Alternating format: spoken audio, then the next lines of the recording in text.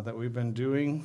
I think it's the third or the fourth message, I believe. We've been looking at the Beatitudes. Again, our starting point, and we're going to actually read some from there as we go on. The Beatitudes we see in Matthew chapter 5. But I just wanted to go ahead and just by way of introduction as we work on, we're going to be looking at Blessed are the Merciful today. It's a very powerful teaching that we have for that. But in verse number 23, just before chapter 5 of the Sermon on the Mount, where we have the Beatitudes there, I wanted to go ahead and give you just some introduction on what was going on. Jesus went throughout Galilee, teaching in their synagogues, proclaiming the good news of the kingdom, and healing every disease and sickness among the people. Isn't that interesting? I remember John Wimber used to say, that we used to just be happy if we could get someone not to sneeze as much having a cold or something. But wherever Jesus went, and whenever he encountered disease or sickness or whatever was there, he always brought the kingdom, the presence of the kingdom, and the presence of the kingdom meant that people were completely healed and limbs grew and blind eyes opened and everything that took place there. But because he was doing this, verse 24 says that news about him spread all over Syria, and people brought to him all who were ill with various diseases, those suffering severe pain, the demon-possessed, those having seizures, those paralyzed, and he healed them. And verse 25, and this is no surprise, large crowds from Galilee, the Decapolis, Jerusalem, and Judea, and the region across the Jordan followed him. Can you imagine if you had someone that had that kind of anointing, and there was literally no physical cost involved in that you would make whatever journey it took to get there and pay whatever price it took to get there. But again, that's the leading up to Matthew chapter 5, because upon doing this and all the crowds coming and the power, the healing power, miracle power flowing, that's when Jesus went on the top of the mountain to do the Sermon on the Mount. And we said before that when he went and he sat down, that it was speaking as in the rabbinical seat. And what he was saying about all the Beatitudes, as we studied and those that we will be studying, is listen up. These are very, very important. These are kingdom principles that we need to understand in that. So let's just read down, and then we'll read down to verse 7 we'll be looking at today. Matthew 5, and start in verse 3. Blessed are the poor in spirit, for theirs is the kingdom of heaven. Blessed are those who mourn, for they will be comforted. Blessed are the meek, for they will inherit the earth. Blessed are those who hunger and thirst for righteousness, for they will be filled. And then today's message is verse number 7, Matthew 5, verse 7. Blessed are the merciful, for they will be shown mercy. And this is a very important passage, even though it's just that one little beatitude that's there. Very, very important as we look at it. And really, I think as we go through it, at least for me, I won't confess your sins, I'll confess my sins. This is one that's harder. This is one that is so important and so vital that we adopt as not just understanding, but as a lifestyle in that. Blessed are the merciful, for they will be shown mercy. All right, I want to look at some details on this as we're looking at these. And we started from Matthew 5, verses 1 through 12, and now we're going down from there. When we're talking about blessed are the merciful, we're now dealing with a new area, new focus, and we're dealing with a relationship of person to person, of individual to individual in that. It's interesting that the first four Beatitudes that we've looked at before were dealing with a relationship of man with God. In other words, what was involved in his relationship with the Lord and how that occurred in relation to others and that sort of thing. And we're doing that. It's interesting because what we see here, and if you kind of on your own sometime go back and look in the Old Testament and look at the Ten Commandments, it's interesting because there's almost a correlation between the Ten Commandments broken down into 4 and 6. There is to these Beatitudes, especially the Beatitudes of being merciful that we have in this. We know that Scripture says that we're to love God and we're to love our neighbor. And we're to love other people and with all of our strength be able to love and to have mercy. And we're going to define that, what that means. And I'm going to really just be looking at a lot of Scripture today to teach us in this. And as a pastor, as a teacher, I just want to say that in advance, I feel very convicted on these because I realize in working through it in this week and going through it every day, I realize that these are areas that I need to grow in, that we need to grow in, that the body of Christ needs to grow in. You know, I think it's very easy in our society that we're in now, both in politically and religion and everything else that's going on. It's so easy to get caught up in the newsletters and what's happening in the day and to get angry that we basically are giving ourselves over to that, and in doing that, we're losing our kingdom focus. It's not that we shouldn't have our eyes open, our ears open, to understand what's going on politically and across the world and all the horrors and treacheries that are taking place. But at the same time, we need to be kingdom people, and this area of mercy is so, so important in that. It's a very difficult one. It's one we may not like, but it's one that is so necessary for us in dealing with that. Because we're dealing with each other, we're dealing with women and men and just relationships that we have in there, in that. You know, when we look at the mercy and we look at grace, some of you have heard this in acrostic from Grace, that just taking the letters of grace, that grace is God's riches at what? At Christ's expense. Remember that? Grace is God's riches at Christ's expense. So mercy isn't technically tied into grace, but it's very, very similar here. Actually, what we'll see as we go through this, that grace is very difficult to understand. It's very difficult to illustrate or to even in the Greek or Hebrew language to understand the meaning of it there because of the depth that's there. And so we'll be kind of looking at it from various ways to understand that. So we ask the question, what is mercy? You know, what is God's mercy? What is God's grace that he might have for us? First of all, the way I would answer that is God's mercy and his grace is the attitude that he has toward the rebel. You know, that in the grace of God and the mercy of God, when we're looking at mercy, we're really looking at this to apply it to our own hearts and our lives and our lifestyle and our walk and all that's there. But the example that we have is the example of the Lord Jesus Christ, who gives mercy to us and teaches us mercy. And in the midst of our sin and anger and everything else, frustration, he's bringing us back to this simple area, that mercy is God's attitude that he has toward the rebel. So many times that we get angry, get upset, and then we repent, and we're just kind of looking for for God's anvil to come down, hit us in the head or whatever else because we've sinned or we've done this or that or whatever. And we don't realize that God loves us. And so in addition to God having an attitude of grace towards us, God's riches at Christ's expense, what we also see is that mercy for us is getting what we don't deserve. And what don't we deserve? We don't deserve forgiveness.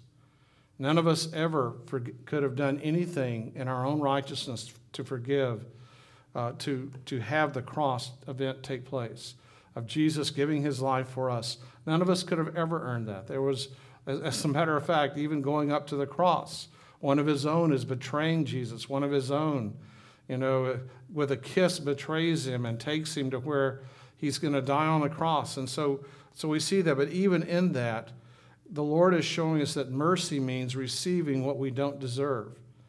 We so many times look at our walk with God and look at our walk with one another and look at our accomplishments or don't have our accomplishments that we're discouraged about. But so many times we look at those and focus on those, as if there's some real merit in there. We need to understand when it comes to mercy, there is nothing that we can do in and of ourselves that can demonstrate or show or even to give away the mercy that the Lord has. It comes from the Lord. Mercy is God's attitude to those in distress. And in that time, as I said, it's when we're not getting what we deserve. It's interesting, in the Hebrew language, I'm just going to read just a little bit of a study that I got from William Barclay on this. I really like a lot of the things he has, the background and all. But the Hebrew word that we have for mercy is the Hebrew word, and I'll say this in Hebrew. It's going to sound like I'm spitting, but that's Hebrew here.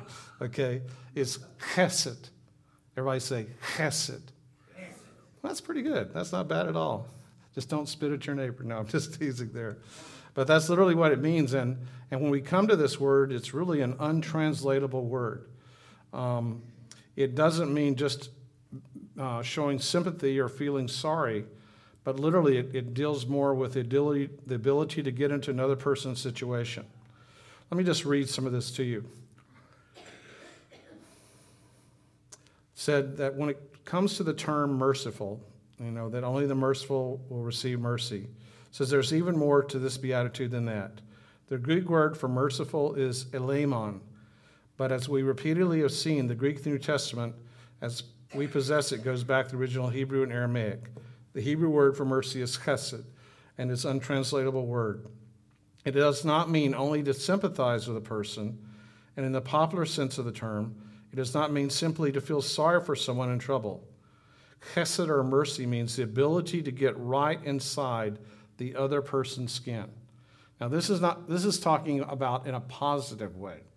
I know it's really easy sometimes to let others people get into our skin and it upsets us, but that's not what we're talking about here.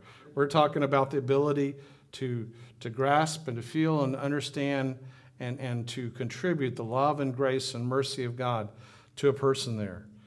The ability to get inside another person's skin until we can see things with his eyes, think things with his mind, and feel things with his feelings.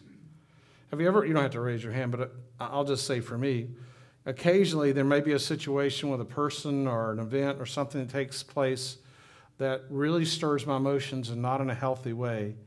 And maybe I get angry or judgmental or upset or what else is in that.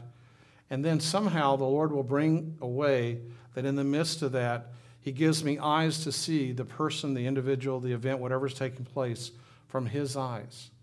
And sometimes the Lord will speak and it's almost like the Lord will speak a word of rebuke, and it's like, I died for that person. And you think of this, especially, I'll just confess my sins, you confess yours later. But, in the political arena or so many other arenas, I've realized and I've had to repent over and over because my thoughts and my attitudes and my desires in the natural don't line up with the desires of God. Because God loves all of us. He loves all that have been created. He certainly isn't happy about lifestyles and decisions and areas that we make and what we're doing to one another. But still, we have the heart of God in that, and he's trying to show us this again, that he wants us to see things from the Lord's eyes. He wants us to see. That's what this merciful is all about. Seeing things with his eyes, thinking things with his mind, and feeling things with his feelings on the Lord or whatever situation that we're dealing with. Clearly, this is much more than an emotional wave of pity. Bob Jones, who's now with the Lord, a prophetic friend that was with the Lord now, used to say all the time, in kind of his country Arkansas twang, he said that he didn't think much of giving anyone pity because pity doesn't help. But mercy and being able to really give to the person encouragement, an encouraging word, or show them the love of God is so much more than just pitying them. And oftentimes we can pity someone, oh, isn't that sad or isn't that, but we're not getting to the heart of the matter. We're not understanding that. And that's what mercy is all about. So much more than just an emotional wave of pity. It clearly shows that this demands a quite deliberate effort of mind and of will. It denotes a sympathy which is not given, as it were, from outside, but which comes from a deliberate identification with the other person. In other words, it's not just something outwardly, but inwardly we have to come to the place of that we may have forgiveness, that we may have to bless someone in some way. I can remember when I went through a season of where I had individuals both that were inside. This has been a long time ago, so you won't even know what I'm talking about. Otherwise, I wouldn't talk about it. But I remember that there were individuals that said and did things that were very wrong and very hurtful. Has anyone ever had that happen? Oh, yeah. Not in your own family or anything, but has anyone had that happen? And these were spirit-filled people that loved the Lord. Apparently didn't love me, but loved the Lord. And they not only were feeling these things, but they were vocalizing them out loud. And I found out. And it was very, very hurtful. And in my flesh, what my flesh wanted to say? Get them, God. So I just confessed my sins. You confess yours. But the pain was so differently, and it had been such betrayals. It came, I just like, oh, God. And I was so angry and everything. And then the Lord just spoke to me one day and said, do you want to be free of this? And I was like, yes, Lord, I want to be free. I don't want to carry this around. I'm so tired. I have to repent every day. And the Lord said, well, then just ask me to bless them. And when the Lord said that to me, I was like, my mind's thinking it through. It's like, but Lord, if I bless them, won't that make others think that he was right and I was wrong? And it's like the Lord said, do you want to be healed or not? And I said, oh God, whatever the cost, whatever the cost. And so I remember in that situation of where I began to pray for God to bless them and for God to deal with that and for God to bring his healing to me, which he did, which he brought healing to me. And then that really the rest of the matter was up to him. He is a big God. He does know what he's doing, and he'll take care of things, even though a lot of times we think we need to help him out in that. So that's what we see here. It says sympathy is derived from two Greek words, which literally means coming together with, and it means also to experience or to suffer. And sympathy means experiencing things together with another person, literally going through what that person is going through. And so that's just kind of a long way of talking about what chesed is, what this whole thing of the grace of God, the mercy of God, the love of God, and all that's there. I want to look at Psalm 136. You can look there with me if you want to. We'll just look at a little of it. But Psalm 136, this is a passage that we've used before, of where we were using it like a rabbi would use, and they would say a portion, and then there'd be a response. And we're just only going to do 2 or 3 verses of that, and then you'll remember it here. But literally, we have this where the cantor would say his part, and I'll be the cantor today, and then we'd respond there. Psalm 136 says, and the first thing is, give thanks to the Lord, for he is good. And then the response is, his love endures forever. And I won't make you say it there, but the term there, his love, is literally his mercy, his chesed, the steadfast love, the love that we can't even comprehend. It says, and then it goes on, give thanks to God of gods. His love endures forever. Give thanks to the Lord. His love endures forever. And it goes on, and you can just have down to 26 different verses on that. But again, I think it's kind of interesting and very profound that in the Old Testament, that we have a passage that does this and goes through all of these verses down to verse number 26. It goes through all of these just to remind us and to kind of burn into our hearts and burn into our lives what mercy is all about. That was Psalm 136, verses 1 through 26 there. Just the whole idea of what it is to do that and to move in his love and to just, it's almost as if the Lord was bringing us through the Psalms that we have, just a reminder that this is to be our daily response. This is to be our daily attitude. Even if things take place that disturb us, our focus has to be on thanks to God and on the enduring love of God, the chesed of God, the mercy of God, the grace of God, all that's there. Because if we want to live our lives and be productive for the Lord, then we need to understand this important beatitude, about blessed are the merciful, blessed are the merciful, because that's what we want to do in that. We want to be able to put ourselves in the other person's situation. We want to be able to deliberately, in our walk and with them and with the Lord, to do what he's called us to do. 1 Corinthians chapter 12. Let me just look at that.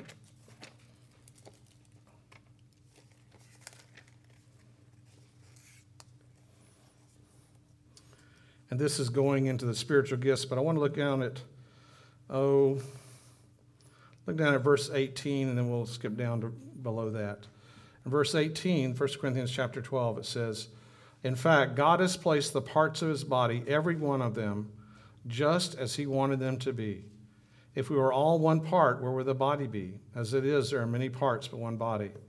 Then going down to verse 24, it says, a little past there, but God has put his body together, giving greater honor to parts that lacked it, so there should be no division in the body, but its parts should have equal concern for each other. If one part suffers, what? We're all supposed to suffer. If one part is honored, then we all give joy and honor, and we do that together. Again, this is showing us when we're talking about mercy and blessed are the merciful, that blessed are the merciful is not looking in the mirror and at what we do have or don't have or hurts or wounds or whatever else. It's all about focusing upon the body of Christ. It's all about focusing upon others. It's all about in our lives to see what the Lord is saying and doing there. And then Micah chapter 6 and verse 8, just a short little verse here. I love this. It says, he has shown you, O mortal. It used to say man there, but the translation has changed. So I guess we're all mortal, right? He has shown you, O mortal, what is good. And what does the Lord require of you? And it's just a simple little 2 or 3 lines here. Lord, what do you require of me? Here's what it is. To act justly, and to love mercy, and to walk humbly with your God. He has shown you, O man or woman or child or whoever, what is good. What does the Lord require? Acting justly, loving mercy, walking humbly with your God. Isn't it amazing that this little parable, this little beatitude has so much impact and so much power? And again, at least from my point of view, in my heart, I realize there's so much more that I need to grasp and I need to understand in the whole process. And then let's look at Matthew chapter 5. We're just going to kind of look at some passages of Scripture today and let the Scripture do the talking for us. But in Matthew chapter 5 and verse 38, and this one is titled in my Bible, Eye for Eye. You have heard that it was said, eye for eye and tooth for tooth. Now, where did that come from?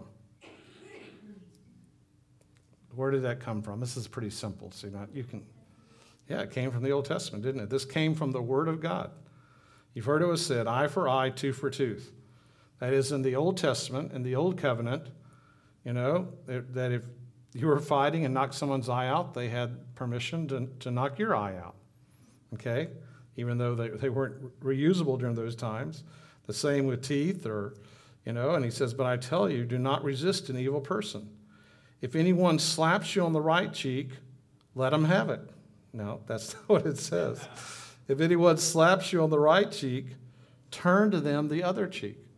Basically what you do, and you'd have to do this not in a mocking way or it wouldn't count, it probably would cause chaos. But if someone does something to you and hurts you, and they slap you, not in a mocking way, but in a loving way, turn the cheek. And that just goes against our flesh, doesn't it? I'll confess myself, it goes against my flesh. It goes against my response. It's like, thank God that I didn't have the anointing of Elijah.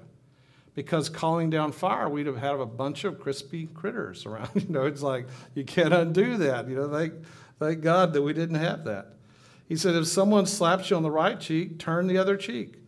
If someone wants to sue you and take your shirt, hand over your coat as well. Now, if someone wants to sue you, what do? Find the best, meanest, toughest lawyer in town, right? Yeah. One that can get retribution, okay? Then we got to go back to first grade because that's not what we're looking at here. It says that if he wants to sue you or take your shirt, say, well, here, take my coat as well. That just goes against our flesh, but that's what the merciful is all about. If anyone forces you to go 1 mile with them, go 2 miles. Give to the one who asks you, and do not turn away from the one who wants to borrow from you. It goes on, he says, verse 43, you have heard that it was said, love your neighbor and hate your enemy. Okay, whether it was said or not, we're pretty good about the second part, hating our enemy. I don't know how we are about loving our neighbor, but we kind of get down hating your enemy. But the Lord says, and this is in red letters, so it's from the Lord, but I tell you, love your president. But. All right, is this being recorded? Yes, it is. Love your neighbor. Okay? Love your neighbor. It says, hate your enemy. He said, that's what you say. But I tell you, love your enemies and pray for those who persecute you. Do you realize this was such an important thing for Jesus to say in the New Testament? Why?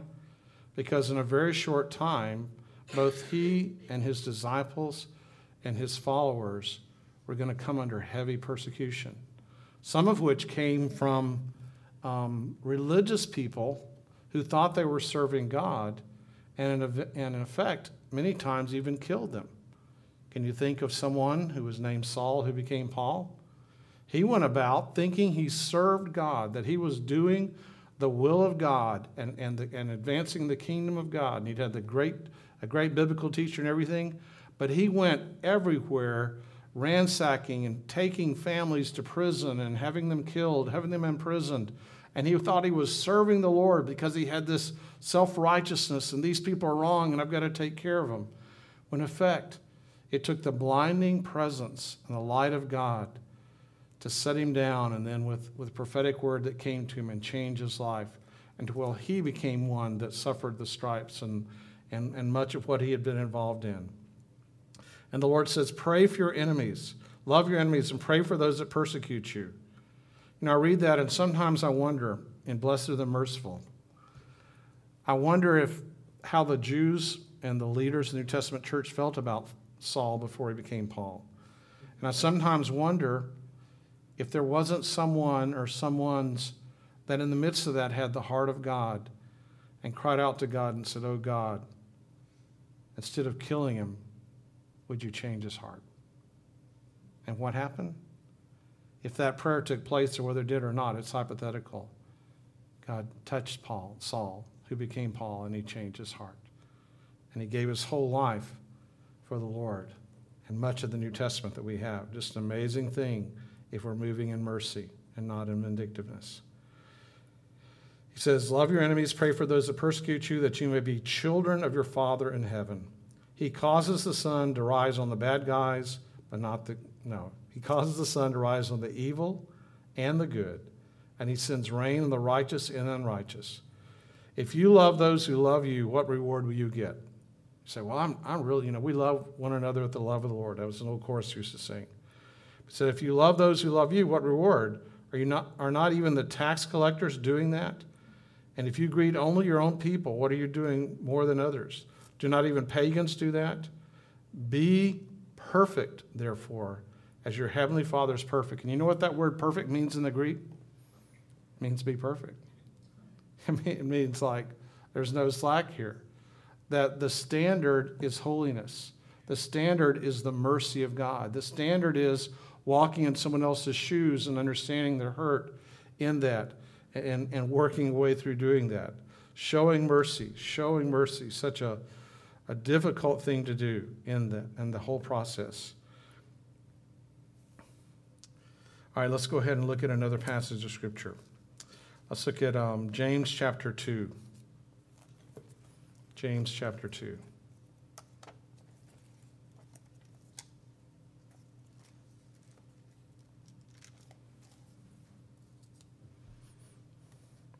And we're going to be looking at verse number 13. I'll start in verse number 12. James 2, verse 12. Speak and act as those who are going to be judged by the law that gives them freedom, because judgment without mercy will be shown to anyone who has not been merciful. Mercy triumphs over judgment. Man, those two verses have a lot in them. Speak and act as those who are going to be judged by the law that gives freedom, because judgment without mercy will be shown to anyone who has not been merciful. Mercy triumphs over judgment. Say that last part with me. Mercy triumphs over judgment. Oh, it's so easy to get caught up in what we think is righteous judgment, and it may be, but the heart of the Lord is mercy. The heart of the Lord is that. I mean, that's Jesus died on the cross, but he didn't do it because we had earned the right for that. He did it because of his mercy.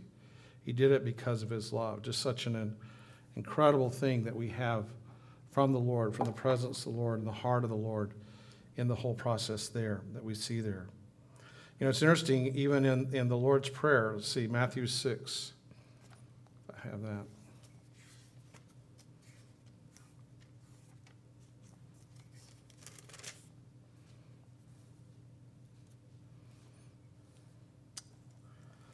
Just a second here on my notes. Let me look here.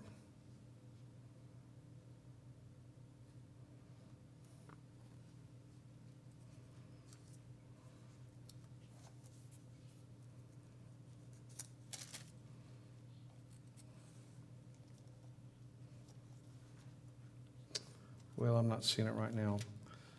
But basically, even in the Lord's Prayer, when we pray the Lord's Prayer, we pray for For God to forgive others, how? What's the rest of that? Lord, forgive others as we forgive others. Wow. What we're basically praying is if we're not living and walking out what we're saying, what we want to say to the Lord, then it's just like it's canceling the other out. We need to understand that. We need to understand that the Lord's prayer on forgiveness was for us to do that, was to pray for others and to bless others in that. To do to others what not to do others what they've done to us, but to do to others what God would do to them, to bless them, to encourage them, to strengthen them in that whole process. Basically what the Lord is dealing with here is he's dealing with this whole area of us dealing with forgetting our rights. Because it's like we have our rights. We have our rights. They don't have a right to do that. And that may be true. That is true many, many times in that. But one of the things that catches us and that gets us in trouble is this. It's something called the doctrine of fairness. The doctrine of fairness. Can I tell you something about the doctrine of fairness? It's not in the Bible. As a matter of fact, where it finds the most soil, the doctrine of fairness is something that we would call humanism. You see, we can't be living as blessed are the merciful if we're caught up in you owe me. You owe me a pound of flesh. You owe me this. You owe me that and that. Again, coming to the place of where the hesed of God, the grace of God, the love of God, the mercy of God, very, very hard to deal with. But God's called us to do that. He's called us to walk in that and to live in that whole process. Look at Luke chapter 6. Luke chapter 6, verse 37. It says this, do not judge. Say it with me. Do not judge, and you will not be judged. We like that one, right? Do not judge, you'll not be judged.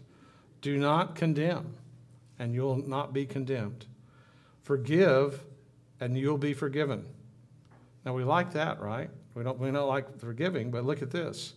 That it says, give, and it'll be given to you, a good measure, pressed down, shaken together, running over, will be poured into your lap.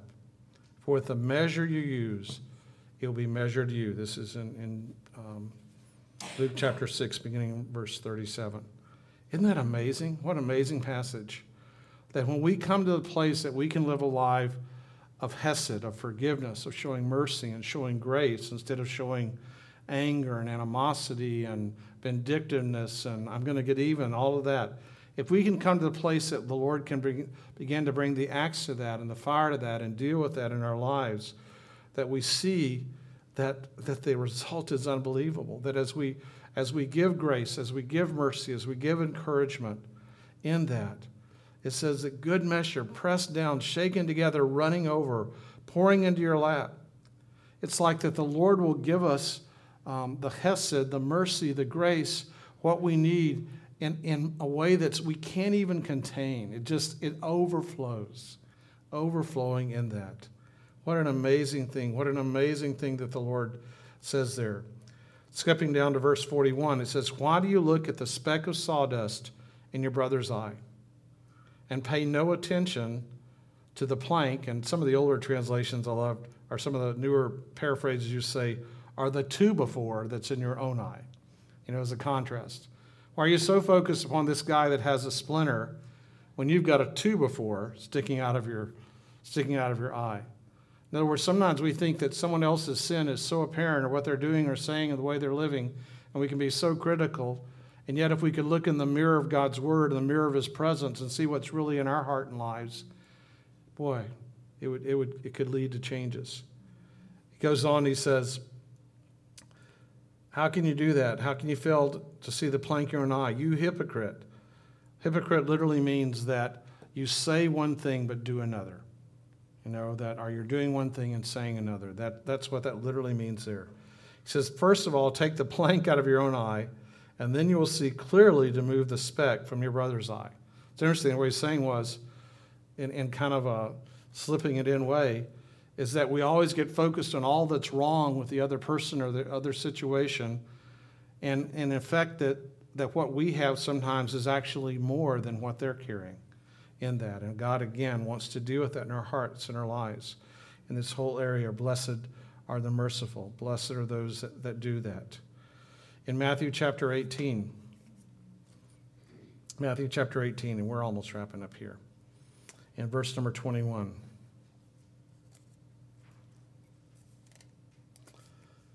Parable of the unmerciful servant. Peter came to Jesus and he asked, Lord, how many times shall I forgive my brother or sister who sins against me? Up to 7 times? Now understand here that when Peter came, when he said 7 times, he was taking a standard that was like 2 or 3 times more than the rabbinical standard. In other words, he was going beyond, well, I've got 7 times. It's like instead of 3 strikes, you're out, 7 strikes and you're out. That's the way he was looking at it from the rabbinical understanding of the time. So he says, Lord, how many times shall I forgive my brother? And he extended, it was supposed to be just a few, he extended it past there thinking he'd get a attaboy. And here was Jesus' response. I tell you, not 7 times, but 77 times. Or some translations or some different gospels will say 70 times 7. That's one thing to have faith or grasp, okay, I can put up with 3 times, or I can put up with 7 times, but 70 times 7. Because you see, what the Lord is saying is the matter of forgiveness and the matter of mercy has nothing to do with fulfilling legalistic requirements. It has to do with the heart. It has to do with that. And he gives this illustration of the kingdom of heaven is like a king that's settling account with those that owe him money, and some owe a lot. One had, that owed him 10,000 bags of gold and everything that was involved in that. And he would cancel the debts, and say he would pay back. And then he found out that the very ones he canceled debts for then went after someone else that owed them money. And the response of this was that because he wouldn't do that, the master calls him back and says, you're a wicked servant. He says, I canceled all your debts because you begged me. Shouldn't you have had mercy on your fellow servant just as I had on you? And then the results of that is, it says, in anger his master handed him over to the jailers to be tortured till he should pay back all he owed. And this is how my heavenly Father will treat each of you unless you forgive your brother or sister from your heart. Now, what he's saying there is that we're not going to get in a situation that God's forgiveness can't reach in, the cross can't reach in to our sin and our hard-heartedness and everything there. But what I think the Lord is saying, we're talking about the forgiveness of God and the mercy of God, is that it is serious to him. That when we, in our hearts, don't follow up on our word and we're angry at others and judgmental of others, but we don't deal with our own heart, there are consequences that are there that we need to deal with, that we need to understand in that whole process. So the application day for Blessed are the Merciful is that we have been forgiven. God is giving us mercy. And so that means that we need to be careful and to try to stop and ask God to give us a tender heart so that we can develop a lifestyle of forgiveness and a lifestyle of giving mercy. Instead of focusing upon the 2 before or what others may be carrying or what they may be saying or what they may be doing, that we need to look in the mirror. It's very interesting because in one of the texts that's in the New Testament, it talks about looking in the Word of God, and it's like looking in the mirror, that the Word of God is like the mirror of God, and that in looking in the Word, we can see what's in our own hearts. We can see that's in our own lives in that. And that's what God's called us to do, is to learn to trade legalism and anger and attack and judgmentalism and all of that, to just say, God, take that away from me. Take it away from me. Let me walk and live in your grace. Because Scripture says the merciful will be shown mercy. And it comes down to that whole thing, the principle of reaping and sowing. And Scripture is very, very true and very clear that what we reap is what we sow. And I know that in my life and in my heart and in my journey, there's been a lot of times that my reaping has been some pretty bitter roots and some bad seed in that. And my prayer and my cry as I come across those and I deal with those is, oh God, take them away. Give me a tender heart. Give me the ability to bless others and to be a blessing to others So that may that be not just for me, but for us. May it be for the body of Christ. If there was ever a time in my remembrance that the body of Christ needs to demonstrate to our nation, to our leaders, to the world, if there's ever been a time we need to demonstrate the love of God, the presence of God, the power of God, the heart of God, I'm just so afraid now as people look at Christianity and they see so much of the expressions of it, that their response is, why would we ever want to be a part of that? Because all they see or hear or choose to hear is the anger and the vindictiveness and this and that. And I just say, God, give us hearts that love. Give us hearts that are full of mercy, so that those that don't know you and those that aren't walking with you, that you could bring into your presence, that you could change their hearts and change their lives, change ours as well. Let's pray. Lord Jesus, we thank you again for the Beatitudes. We thank you, Lord, that you show us what our attitudes should be. We thank you, Lord Jesus, that you have called us to be merciful. And Lord, we would all confess, I confess for myself, that there have just been so many times that in my walk that I've not walked in mercy. There are times that when I was hurt or angered or frustrated, that, Lord, that I carried in my heart attitudes that didn't need to be there. And Jesus, as I cry out to you continually, cleanse my heart. Cleanse our heart. Cleanse the heart of our church. Lord, would you just heal marriages? Would you heal relationships that have been broken and hurting? I pray, Lord, that you would just bring to us and in us, Lord, just a glow and a love of your presence that's so strong that instead of being repelled by our presence and our attitudes and our thoughts and ways, that those that don't know you would be drawn into our presence, and that we could give them the word of the Lord that brings healing and strength, love and mercy. In Jesus' name we pray. Amen.